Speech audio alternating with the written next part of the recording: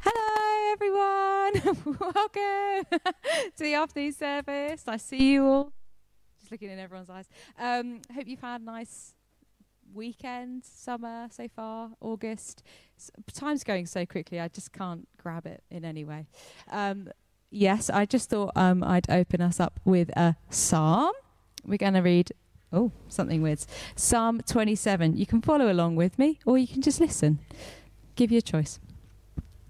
The Lord is my light and my salvation. Whom shall I fear? The Lord is the stronghold of my life. Of whom shall I be afraid? When evildoers assail me to eat up my flesh, my adversaries and foes, it is they who stumble and fall. Though an army encamp against me, my heart shall not fear. Though war arise against me, yet I will be confident. One thing have I asked of the Lord, that will I seek after, that I may dwell in the house of the Lord all the days of my life, to gaze upon the beauty of the Lord, and to inquire in his temple.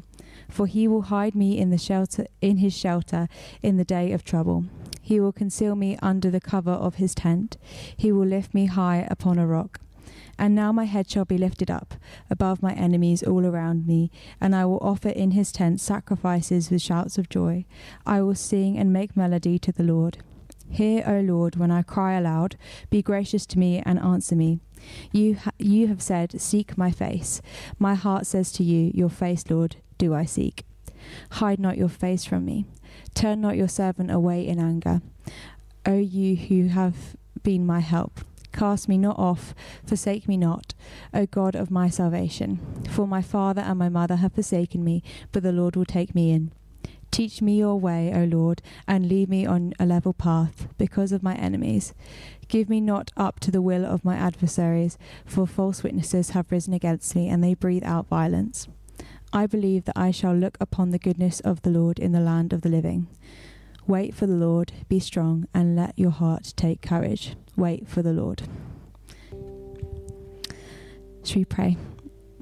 Dear Lord God, thank you so much for your amazing, incredible love for us that defines us, that shapes us, that changes us, Lord.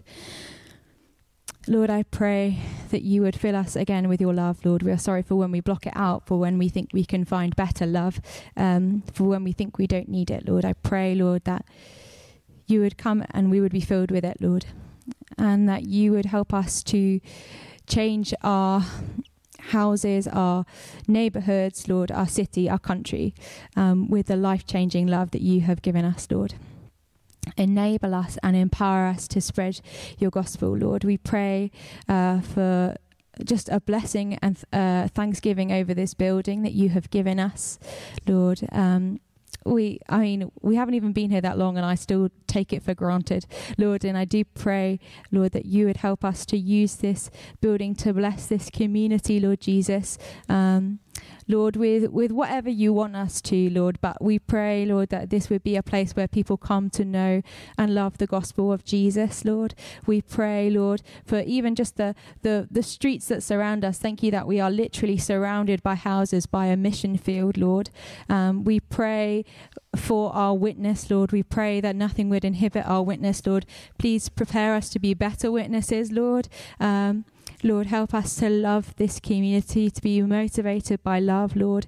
We pray that we would try hard to reach this community, Lord, and to not be half-hearted in the way that we kind of wave to people or smile at people, Lord, but really be invested in this community and seek to grow relationships from that. Lord, thank you that you know everyone that surrounds this building, and we pray, Lord, that you would speak to them, Lord, and that you would save them, Lord. Thank you that you love to save, and you desire for all people to come to know you, Lord. We pray for this city, Lord. We pray that you would protect it, Lord Jesus. We pray, you would protect us from the virus, Lord. We pray that you would help people to be safe, Lord Jesus. And we pray for this city, Lord. We pray that you would bless it, Lord, and that you would help us as churches in Norwich to be united under the same gospel and the same Lord Jesus, Lord, for one day we will all bow equal in your presence, Lord. Lord, we think of people in our church who are struggling. Lord, we think of Paul Harding, Lord. Thank you so much for him and the way that he has blessed this church so much, Lord. We thank you that he loves and knows you, and Lord, that he is completely in your hands, Lord. We pray for peace as he is in hospital. Lord, I pray that he would just know your peace. Lord, I pray he would be a witness to those around him, Lord Jesus. And I do pray that you would work a miracle literally in his heart, Lord, and that you would be just with him so mightily, Lord, that although it is so difficult to visit him, Lord, I pray that he would feel so much in fellowship with the church and with you, Lord Jesus, that he would not feel alone, that you would protect him and protect Leslie Ann from many attacks of the devil, Lord Jesus. And just please be with them. Lord, I just want to pray a blessing over all the children at church, Lord, from all the babies and pregnancies that are going on. Lord, please protect them, and I pray that you would be raising them into a knowledge and love of your word, Lord, and I pray that we would model that as adults, as older brothers and sisters and mothers and aunties and dads and uncles, Lord, as a family, Lord, that we would model a love for your gospel, a love for your word, and a love for you that overflows to them, Lord Jesus, that we may be good examples that they want to follow in the footsteps of. Lord, we pray for our country and our world, Lord. There is so much going on. We think of in Afghanistan, Lord. We pray a blessing there, Lord Jesus. We have no idea what is going to happen there, but Lord, we pray that you protect those that are vulnerable. Lord, we pray that you would bring peace and solution, Lord. We pray that you would overthrow evil leadership, Lord, and replace them with loving leadership that will have people in their heart, Lord, that want to seek to serve and love people, Lord Jesus. Lord, we pray for our planet. Lord, we know that we have been bad stewards of this planet, Lord, and we pray, Lord, that you would help us to live lives that steward this planet well, Lord, in a way that we are not taking advantage of the good gifts that you have given us, but in a way that treats the gifts you've given us well. Lord, please just come and bless us, Lord, today. Pray for all the issues that I'm sure are on people's hearts right now that I haven't mentioned, Lord, that they feel very passionate about. Thank you that you know them completely and you feel passionate about them too, Lord. You are a God that loves justice and mercy, and I pray that you would bring justice and mercy into those situations that have not been mentioned, Lord Jesus. We pray for John. Please bless him. Please keep him. And I pray that you would bless the word that he is about to bring to us, Lord Jesus. Lord, keep him and protect him from the devil. And I pray, Lord, that you would strengthen him and that he may be encouraged as he preaches and finishes preaching and goes out, Lord. In Jesus' name. Amen. Thanks, guys. All right.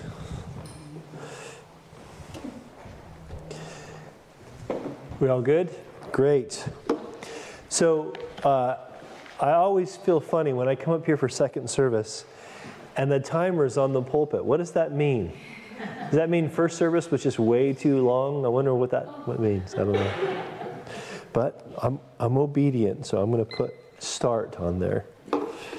We're going to be in Luke chapter 16. So if you want to turn to Luke chapter 16 in your Bibles, continuing to go verse by verse through the Gospel of Luke.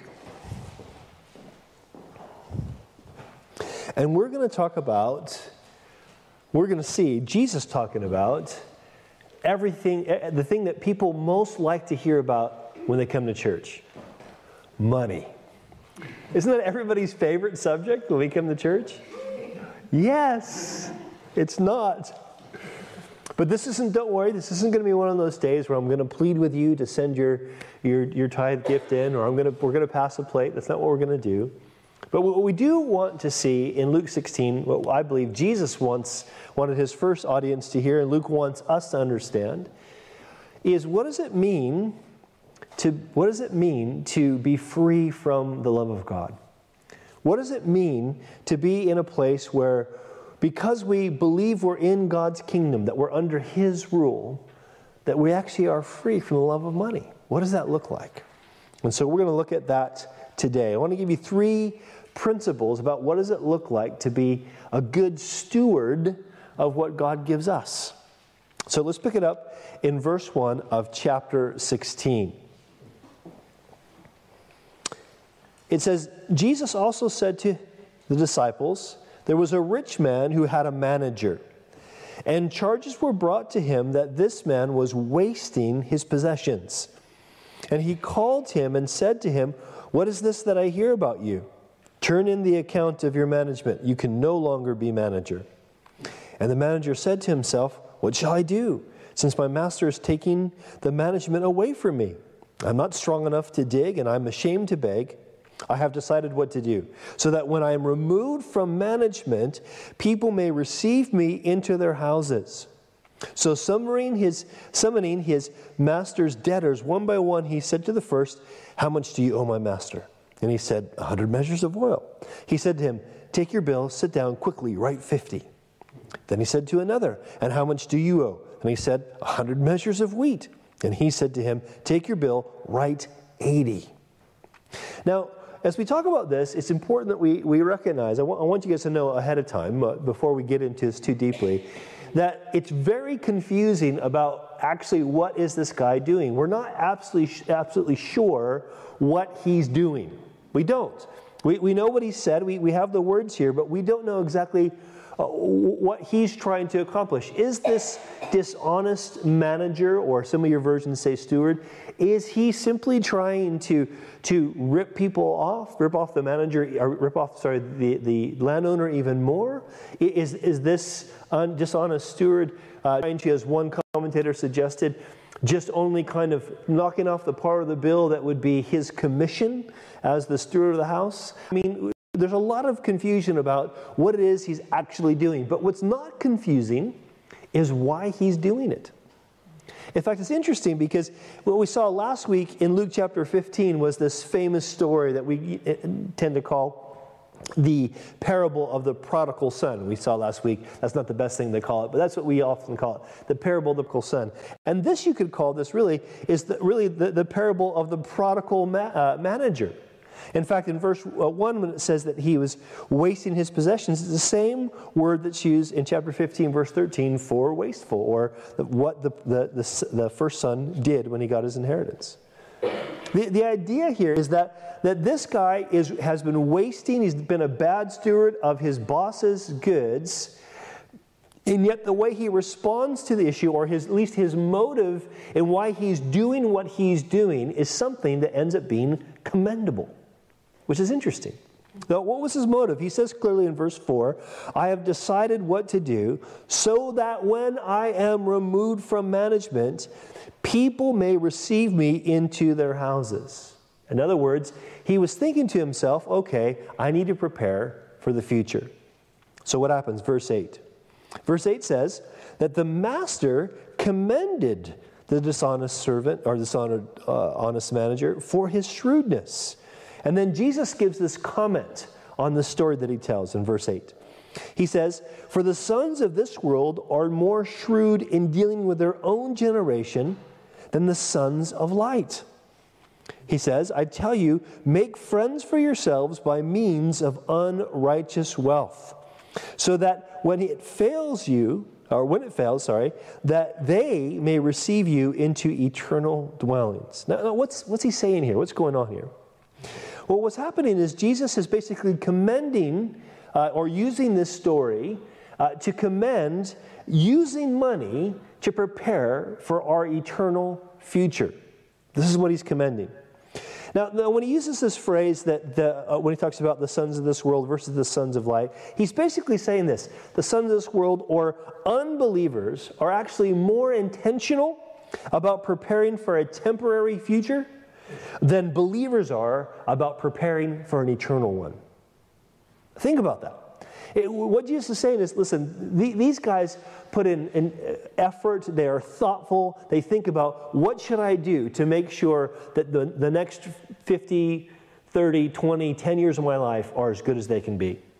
This is what they do. They invest their money, they save their money, they do whatever they can do to make sure that their temporal life is as good as it can be. Retirement, future plans for whatever are as best as they can be. But when it comes to believers, he's saying sometimes we're just not very intentional about using our money to prepare us, listen, for eternity. We don't do that. Now, he's not saying that we can buy our way into heaven. That's not at all what he's saying. We know both from Scripture and church history that's absolutely bogus. That's not at all what he's saying. But what Jesus is saying, and we'll see more of this in just a minute, that he's saying that we can kind of steer our hearts. We can direct our affections towards heavenly things by how we invest our money. What we spend our money on really steers our hearts in the way God wants it to be. Now, we'll come back to that in a second, but notice how Jesus applies this parable. Verse 10. He says, one who is faithful in very little is also faithful in much, and one who is dishonest in very little is also dishonest in much. If then you have not been faithful in the unrighteous wealth, who will entrust you to the true riches? And if you have not been faithful in that which is another's, who will give you that which is your own? And then he says something very sobering. He says, no servant can serve two masters, for either he will hate the one and love the other, or he will be devoted to one and devoted to the one and despise the other. You cannot serve God and money. Now, here's what Jesus is doing in a nutshell. He's calling the disciples, those who are listening to him on this occasion, he's calling them, listen, to love God by being good stewards of their money, by using their money well for eternal things. That's what he's calling them to do. I want you to think about this for a second. It's something that maybe some of us aren't that familiar with.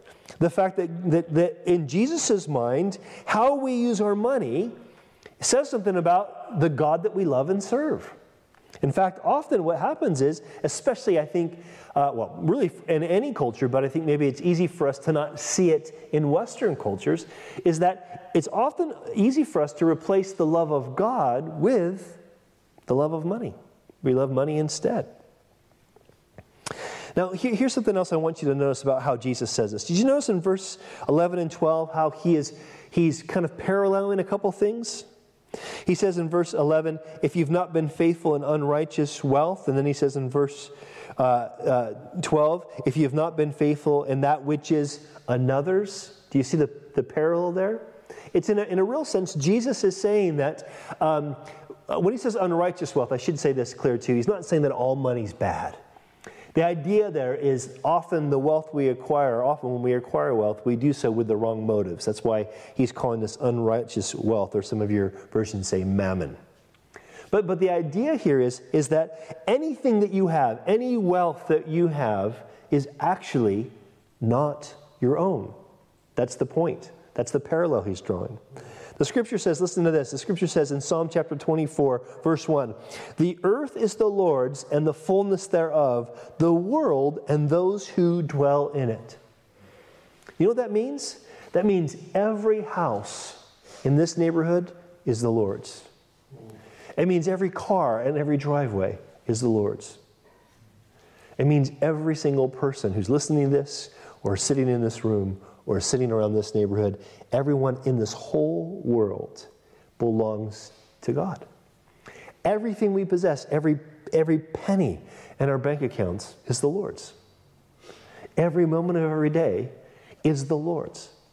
It's all His. This is the point.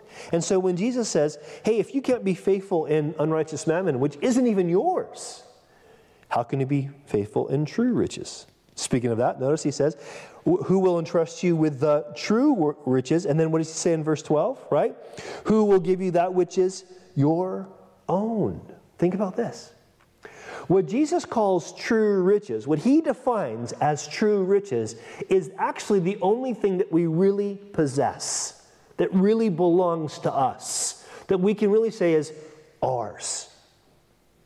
Let that sink in for a second. Everything that we work hard for, everything that we have a responsibility for, and I want to be clear about this, that when I say it's not ours, it's the Lord's, it doesn't mean that you're not responsible for it. That's the whole point of stewardship. I'm not trying to say, hey, that's the Lord, so I'm going to take it for myself. No, God says, thou shalt not steal, which means personal property is a real thing, okay? But what I'm saying here, listen, what I'm saying here is that he's talking about what's actually ours. What we retain eternally is what he calls true riches. It's really our relationship with God. It's really God himself. We see this throughout the scripture, right? Where we see this in the Song of Solomon, right? Which is really just a celebration of romantic love within marriage, but also is a picture or a kind of a metaphor for God's love for us.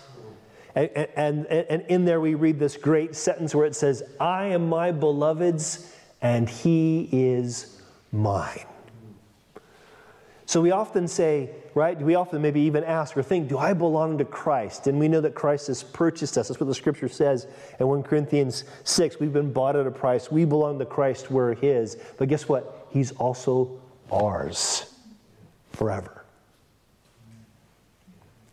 Now, the reason I'm bringing this up is because how does this connect then? How does this connect to how we use money? Well, listen to what Jesus says in Matthew chapter 6, verses 19 to 21.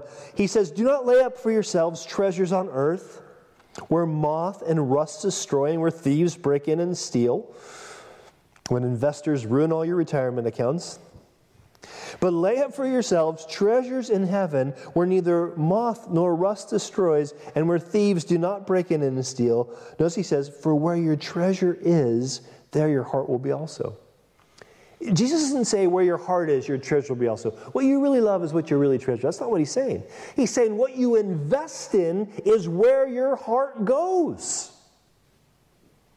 What do you invest your time and your talent and your treasure in? You see, this is the first principle we have to get through our heads. It's not what we have. It doesn't matter how big your house is or how nice your car is or how solid your investments are. None of that stuff matters. What really matters is what we do with it. What are we doing with it? Are we going before the God that we say we believe in, that we trust, the Jesus who's come and died for us? Do we go before him and say, Lord, I recognize this is all from you. What would you have me do with this? This is what he's calling his followers to do. It's not what we have, but how we use it that determines faithful stewardship. That's how we love God. Now, verse 14, what happens next? It says, this is Luke writing, remember, and it says, the Pharisees who were lovers of money heard all these things and they ridiculed Jesus. And Jesus said to them, you are those who justify yourselves before men, but God knows your hearts. For what is exalted among men is an abomination in the sight of God. Now remember, this is Jesus saying this. So this is not me. Don't be mad at me. I'm just a messenger. This is what Jesus says. And I don't want you to miss the strength of his language, how heavy his language is. When Luke writes, listen, that the Pharisees were lovers of money, if you connect that to what we just read in verse 13, what do we read in verse 13? You will either hate the one or love the other. You can't serve God and money. So when he says they're lovers of money, what is he saying? They hate God. He's saying the Pharisees hate God. That's heavy, isn't it? That's heavy stuff. And when Jesus says, is what is highly exalted among men is an abomination in the sight of God. What's an abomination? An abomination is literally what makes God sick, what turns his stomach. And it's the things that we exalt up high, what we think is so great. I've been thinking about this a lot this week, as often happens when I'm preparing a message. I've been thinking a lot about my own stewardship and my own, I don't know, I guess how I use money, the things that I exalt in my own heart. And even just this morning, when I got up early, as I usually do on a Sunday morning, I was drinking my coffee, trying to wake up. I did this stupid habit that I have. I don't know if any of you guys have this habit of getting on your phone first thing in the morning. What an absolute waste of time. For those of you who don't do it, you're free. Be thankful. I got on my phone, and guess what I did? I punched in Google for cheapest place to buy houses in the United Kingdom. Because I have this thing that's stuck in my head that I'm not going to be secure until I own a home again. What a dumb thing. The reason I think it's a dumb thing is not because it's wrong to own a home or that I still, one day I might own a home again. But what's dumb about it is, why would I think just owning a home is going to make me secure? I mean, there might be some in circumstances where it's better for me to do financially, but what is it? And what I found myself doing was, I was thinking, this will be it. I'll finally feel like I've done something right. I'll finally feel like I've achieved a certain level. I'm meant to be here. All these things will somehow click when I get a mortgage. It's not very bright, is it? And it's amazing how our hearts think like this. I'll finally be happy when I get that sports car of my dreams. There's nothing more ridiculous looking than a guy my age driving a sports car around town. You look at that guy and you're going, where's your toupee? I mean, it's just a matter of time. We do this. Oh, it'll be amazing when people will think about the holiday I've had, that I've put all the pictures on Facebook, and they'll go, oh, gee, I wish I had a holiday like that. Won't it be awesome when everybody envies us? But this is what we exalt, and God says that's an abomination. Nothing wrong with nice cars, even sports cars. Nothing wrong with mortgages. Nothing wrong with nice holidays. Nothing wrong with any of those things. That they by themselves are not at all sinful. Here's the issue. What Jesus is speaking such harsh words about is this temptation that we all have about justifying what we do. We might call self-justification. We do things and we justify those things. And Jesus is warning against that. I've been doing ministry now for almost 30 years and helped a lot of people wrestle through financial pressures. All of us, probably at one time in our life, have experienced some of those financial pressures. And I've had people come into my office over the years who, I mean, from the outside, nice homes, nice cars, and not just that, super generous. They're always saying, hey, I'm going to support 5 kids to go to summer camp. Or, hey, the building project's coming up. Hey, we want to make a donation. Or hey, just whatever it is. They're quick to be generous. They're quick to give. Wonderful people. Then they come in the office and they're completely distraught because they realize they are in debt up to their eyeballs. Because they got in debt because they wanted to live a certain way and they wanted to look a certain way by being generous. I've met other people who didn't get in debt. They weren't in debt. They didn't seem to be in debt at all. And in fact, they weren't in debt. And they were living sort of below their means. And they seemed to be quite happy. And things were going really well. And they were really generous with their time and with their talent and with their treasure. And then come to find out the reason they're doing that is because they're having an affair. And they thought, if I do all these things, that'll make up for this affair that I'm having. I've met other people who seem to be just absolutely broke and they're really struggling financially, and we're always trying to help them as a church, and they come to find out the reason that they're broke is because they have had a gambling addiction for 10 years and they never wanted to come clean about it. It's not that we don't have compassion on any of those people that I just mentioned. Of course we do. But the reason I'm bringing this up is it's amazing how in each of these kinds of circumstances, people justify what they're doing. Well, hey, I just needed a thrill, so I began to gamble. Well, I wanted to be generous, I wanted to give, and so I got myself maxed out in debt. Well, whatever the excuse would be. And listen, Jesus is warning against self-justification. Listen to this. This is what Paul talks about, his own stewardship. He's talking about his ministry really here, but this applies to our stewardship of everything.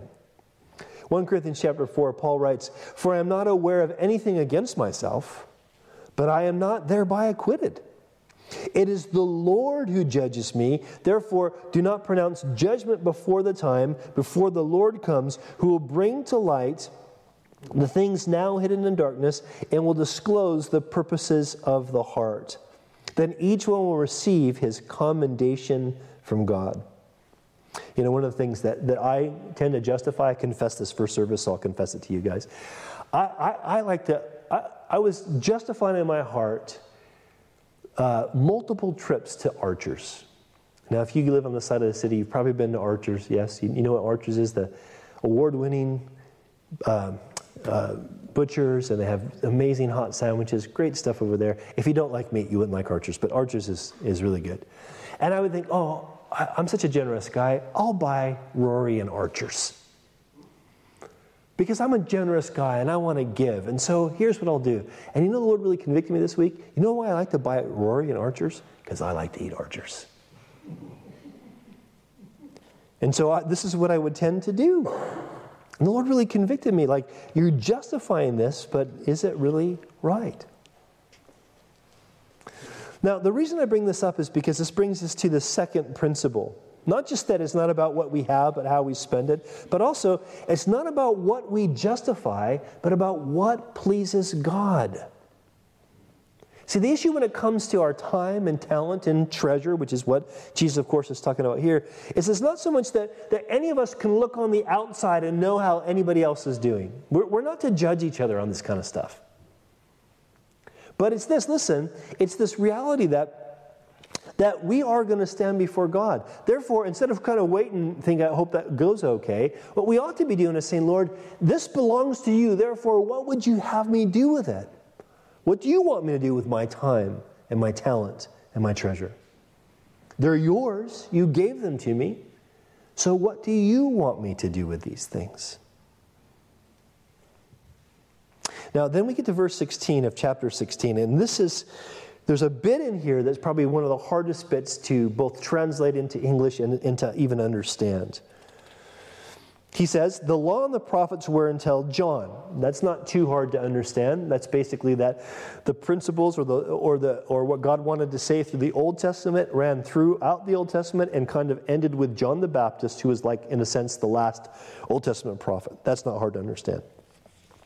He says, since then, the good news of the kingdom is preached. That's also not hard to understand. Jesus comes on the scene. What does he preach? The kingdom. He preaches that the kingdom of God has come because he's the king and he's come. All right? Here's the bit that's hard to understand. He says, and everyone forces his way into it. Now, again, loads of different theories about what this might mean. Let me just tell you what I think it means, and then we'll crack on. I think he's just basically, what he's really trying to say in this context is that everyone is kind of forced into a decision to make. Everyone is urged towards a decision. He's preaching the good news. He's preaching the kingdom of God. And everyone who hears that has to say, what am I going to do with this? Am I going to believe in Jesus? Am I going to trust the King, or aren't I? But then he goes on to say this, okay, in verse 17, he says, but it's easier for heaven and earth to pass away than for one dot of the law to become void. Now here's what he's trying to say. He's trying to say, yes, the Old Testament kind of ended with John, the Old Covenant. Now the gospel is the way forward. But he's not saying, therefore, the old standards are no more. He's not saying the Scripture doesn't matter anymore, God's Word doesn't matter anymore. No, in fact, what Jesus is doing is he's confirming the standard of God's Word, including, listen, in this context, what God's Word says about how we use money. Any of you guys here ever read the book of Proverbs? It's a great habit to get into if you've not really read the book. Very practical wisdom there. And tons of it is, guess what? It's about money. How are you going to use what you have? That all still applies. One of the things that the Scripture says in Proverbs chapter 3, it says that we should honor the Lord with the first fruits of our increase. So if we're Jesus followers, what that means is as we are increased with something, as money comes in, monthly, weekly, whenever it comes in, we say, okay, Lord, the first part of this goes to you. What do you want it to have? How much is that first fruit and where does it go? That's a standard that's Old Testament that still applies. It's still the standard. Jesus is not talking here specifically about tithing. And we know that he's not specifically talking about tithing because the Pharisees were meticulous tithers, weren't they? They tithed 10% of their herb garden just to make sure that they were doing what they're supposed to do. That's what they did. Now, the thing is, what he's saying here, though, is that the truth still remains. What God says about these things still remains. In fact, what he does in verse 18 is kind of expose how these Pharisees would say, oh, I'm really concerned about tithing. We're about God's law, but then when it came to other issues, maybe not so much. This is why he says in this context, verse 18, everyone who divorces his wife and marries another commits adultery, and he who marries a woman divorced from her husband commits adultery. So just to be really clear here, this is not all the Scripture says about divorce and marriage. But Jesus is basically confronting the hypocrisy of the Pharisees, who would say kind of like, oh, we got to make sure that we take a little bit of this mint and just 10% off. Okay, there's how many leaves? 10% of that would be, okay, we'll give that to God. But then when it says, when your wife bothers you, you say, okay, you're out of here. I want to divorce you. They're totally missing the whole point of why God gives His law. That's the point that He's trying to make. Are we trying to justify what we do, or are we trying to please God with what we do? That's the principle. See, Jesus says this in Matthew chapter 5, remember? He says, do not think that I've come to abolish the law or the prophets. I've not come to abolish them, but to fulfill them. And as we'll see in a minute, where we've failed to do this, Jesus succeeds.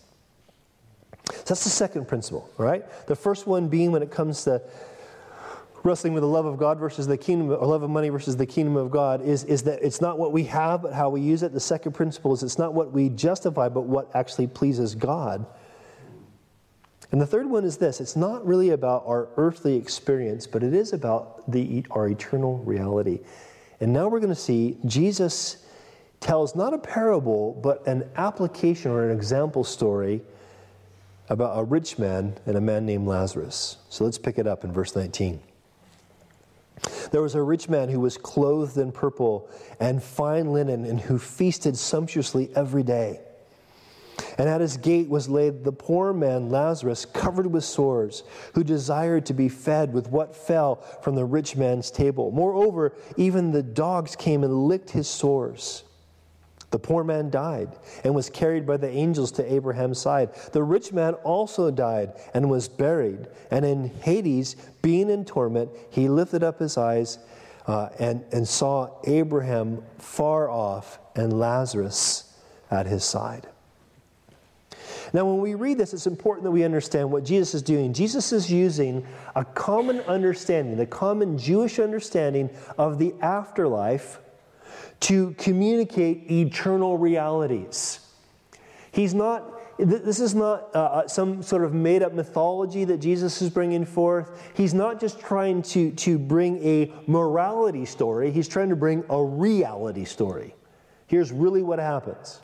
Now, the Jewish tradition was this, okay? The Jewish tradition is that when someone dies, they go to a place called Sheol. You read this in the Psalms. You see this word Sheol. Sometimes it's translated grave. Even occasionally it's translated hell. But in the Jewish mindset, Sheol was kind of a temporary holding tank with two compartments. One would be paradise, where those who had the faith like Abraham would go, awaiting for the final judgment and the reward in heaven. The other would be this place called Sheol, or Hades, which would be the place that those who didn't die in faith would go, awaiting for the final judgment and torment. And so Jesus isn't denying the reality of this. He's contrasting these two things and the two kinds of people who might be there. And what he does is he contrasts this rich man who's unnamed, and one of the reasons he's probably unnamed is because it could be any of us. How this rich man lives compared to how this man Lazarus lives. And by the way, Lazarus' name, this is one of the reasons we don't believe this is a parable, but Lazarus' name, this is not the Lazarus who Jesus resurrected in John chapter 11, just to be clear, okay? But Lazarus' name, because listen, his name means God is my help. That's why he's named. That's why that name is used. But here's what we see. The rich man is described as experiencing this almost like king-like indulgence. Clothed in purple, specifically a purple that was really hard to get to. It came from the shells of this rare mollusk that they would grind up, and only very wealthy people were clothed in purple. It says purple and fine linen. The idea of fine linen there could mean that even his underwear were expensive. That's awkward. That's what it probably means. And he feasted sumptuously every single day. Now, I don't know if we all realize this or not, but the way we tend to eat is unlike anybody 150 years ago except royalty. It was only royalty and the upper class that ate as much meat as we have, ate as often as we had, ate the variety we have. We live in such a way, even the poorest among us, seriously. And I know there's a whole, and at Servant Church there's a whole demographic. We have people that make much less money than our household does, and much more money than our household does, and everyone in between. All right? There's a huge demographic there. But even the poorest among us, guess what? We eat better and live in more comfort than kings did 200 years ago. Now, this is not to make us feel guilty, but it's just to put into perspective our lives. And the fact that we are tempted to focus on getting more. Isn't this what we do? We think we'll be happy if we can just get a little more. Now, compare this to Lazarus. Lazarus is a poor man, so poor that he's dependent upon others to give him. He has no way to make his own means, right? The idea that he's laid at the rich man's gate means that either he's so weak or he's crippled. Someone else has to put him there. He'd be happy to get what the poor man or the rich man would give him, but it seems like the rich man didn't really give him anything. And this idea of the dogs coming and licking the sores, don't think, oh, sweet little puppy licking the poor wounded man. Think wild dogs who are looking for their next meal. Think dogs who would eat dead animals, therefore making themselves being ceremonially unclean and making anyone they touched ceremonially unclean. In other words, there's no area of Lazarus' life where there wasn't suffering involved. Let me ask you this. If it comes to king-like indulgence or all-encompassing suffering, which would you choose?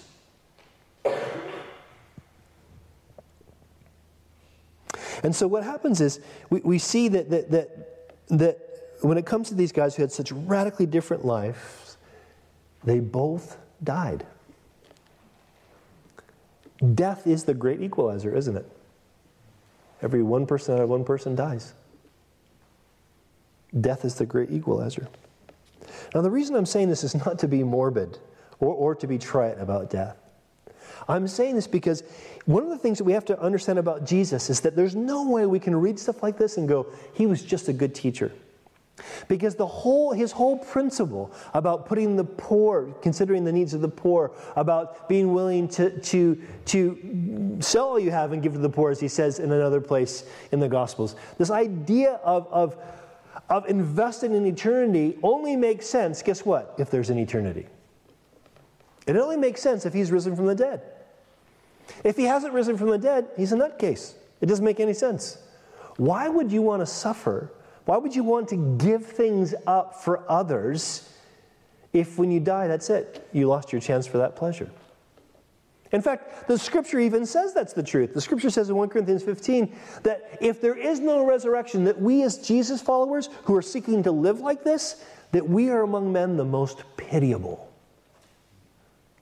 Now, the reason it's important to see that Jesus is giving this reality story about these two men who lived radically different lives, but both died, is that eternity is a reality. And it's meant to be a motivator for us. Verse 24. And this rich man who's in this place of torment called out, Father Abraham, have mercy on me and send Lazarus to dip the end of his finger in water and cool my tongue, for I am in anguish in the flame.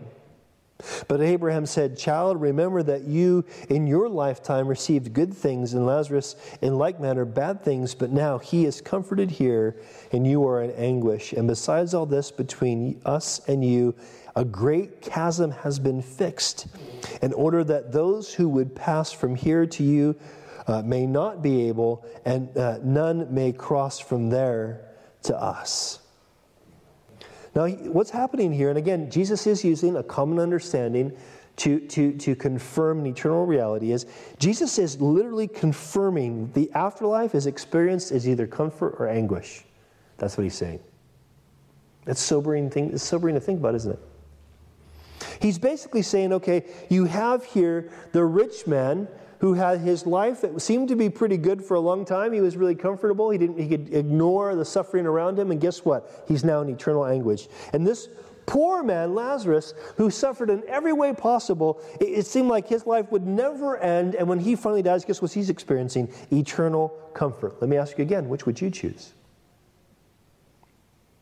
When it comes to their two stories, would you choose the king-like indulgence, his king-like indulgence of the rich man, or the all-encompassing suffering of Lazarus? Which would you choose, eternal anguish or eternal comfort?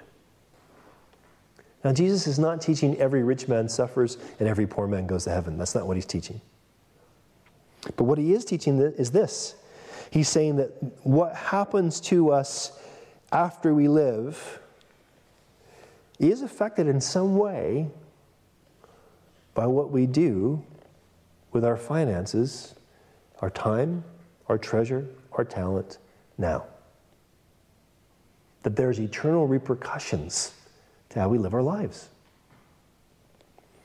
Interesting, what else, when he says here, he talks about this great chasm. He's basically saying this, that the fate of the dead is irreversible. There's a teaching within Christian church that's getting more and more popular. It was kind of, I guess, alluded to in the 1980s cartoon called All Dogs Go to Heaven. I don't know if you've watched that masterpiece, but it's not really all that great. But the idea, all dogs go to heaven, everyone loves this idea. I mean, everyone loves the idea that ultimately everyone goes to heaven. You can go to a funeral for the most vehement atheist, and the vicar will say, "Oh, their suffering is ended; they're now in glory." What? They didn't even believe in any of that stuff. And we have this mindset that's like this. But Jesus, and this is not my words, Jesus seems to be saying so clearly, no, once you're dead, that's it. Now, this is going to be important as we come to the end. We get to verse 27, and what happens? It says, "And this rich man in this place of anguish, he said, 'Then I beg you, Father, to send Lazarus to my father's house, for I have 5 brothers, so that he may warn them, lest they also come into this place of torment.'" The idea there is the rich man recognizes his 5 brothers are just as much lovers of money than he is. But Abraham said, "They have Moses and the prophets, let them hear them." Actually, before I go on to that, let me just bring something clear. Again, Jesus, I'm not trying to be trite here. I don't believe Jesus was trying to be trite here about the fate, our eternal fate or destiny, or what happens to us when we die. But here's what's interesting to me. That here you have, Jesus is talking about this rich man who's in this place of anguish. He's separated from God. He's not in the place of Abraham's, but he's not in the place of the faithful. He's separated. And what does he want? He wants to make sure that no one comes to the place where he is. I've had to do funerals, unfortunately, many times for people who apparently weren't believers. And it's especially when you didn't know the people, it's really difficult to do those. And this is always where I take them, because here's what I'm sure that Jesus is teaching here. I'm sure Jesus is teaching no matter where people go when they die, whether they go into paradise to be with God forever, or they go into this place of torment to be separated from God forever, no matter where they go, they want us to know the truth. They want us to know the truth. That what we do with this life matters. That eternity is real. Now, so he says, when he asked for this to happen, Abraham says, "They have Moses and the prophets, let them hear them." Verse 29. And he said, "No, but Father Abraham, but if someone goes to them from the dead, they will repent." And Abraham said to him, "If they do not hear Moses and the prophets, neither will they be convinced if someone should rise from the dead." Now remember, Jesus is speaking to the Pharisees, who strongly believe, supposedly, the Moses and the prophets. And ironically, they're going to demand that he be crucified. And ironically, when he's crucified and then buried and then resurrects, they're not going to believe it. And what he's basically saying is they don't believe it because they don't actually believe what God's word says. Now what he's doing here is Jesus is confirming that the Scripture is sufficient to develop in us a saving faith. If eternity is so important, why do we spend so much time reading this book? Because eternity is so important. We study what God says because we want to know the God of this book. We want to know what he'd have us do with our lives, how he would have us invest in other people. What does that look like? We want to know that. And we believe that what God says is enough to build in us a saving faith, a confidence that what God has done for us through Christ is enough, a confidence that He's worthy to be followed. We'll talk more about that reality of the sufficiency of Scripture to develop in us a saving faith when we get to the end of Luke's Gospel. But for now, I want to just kind of close with this, and maybe you guys can come back up and we'll get ready to sing this song. Sing a closing song. We'll get ready to kind of take communion together in just a minute. But as we're getting ready to do that, I'm going to read these verses to you from Hebrews chapter 9. It says, "And just as it is appointed for man to die once, and after that comes judgment," just as we said before, the fate of the dead is irreversible. God says this is how it works. We die, we face judgment. What we've done with this life, whether it was in faith, wanting to please God, or for ourselves, wanting to please ourselves. Once we die, then comes judgment. He says, so Christ,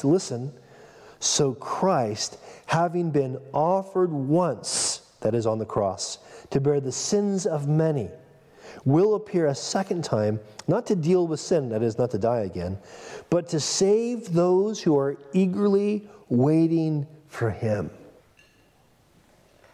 What does it look like to eagerly wait for Christ to come? For one, listen, it looks like us saying, Lord, what do you want me to do with my time, treasure, and talent? But also, it's to recognize just what the author of Hebrews says here. Christ died once to bear my sins. I don't have to do something. In fact, I cannot do something to add to His finished work. All I can do is to respond to Him in gratitude. And to say, Lord, you've given me everything that I have, including my salvation, and that is the one thing I can possess as mine forever. I think it's appropriate for us to do something, especially in preparing our hearts to go to the Lord's table. It's appropriate for us to take a little bit of time here and to think about,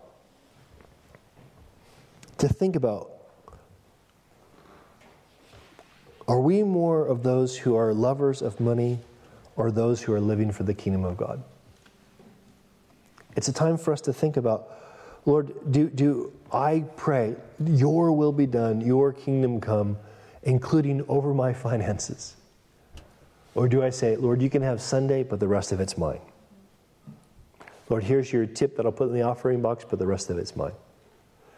Lord, I'll say how sad it is that I'll give some old clothes to a charity shop because it's so sad that these people in poor countries suffer, but the rest of it's mine.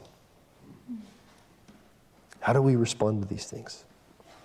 So let's just take a minute to be still. And let's ask God to show us, Lord, where have we been good stewards of what you've given us? And where have we been poor stewards? To ask the Lord to show us if we are using our time, treasure, and talent to actually prepare for eternity. Let's just take a minute to do that.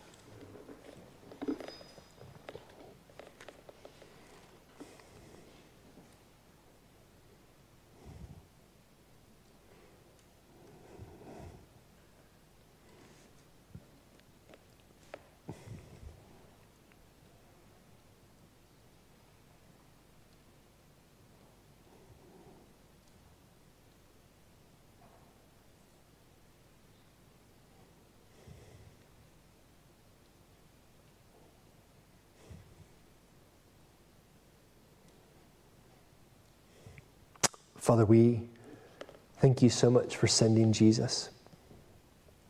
We thank you, Lord, that your word teaches us that he, being rich, Jesus having all the riches of heaven, that came to this earth and became poor, that we might become rich in him. That he gave up the riches of heaven and died a criminal and pauper's death, that we might be forgiven, that we might be made whole. That you would be pleased with our hearts that we would both believe that you've died once for all. Your death pays for all the bad stewardship that we've been guilty of. And that your death and resurrection and your sent Holy Spirit is enough. He will change us and teach us how to be those that don't love money, but are living and seeking first the kingdom of God. Father, I pray that our hearts would be thankful and that we would just, Lord, do what your word says, that we would remember Christ's death until he comes. Remember the sufficiency of your death until you return to us, Lord.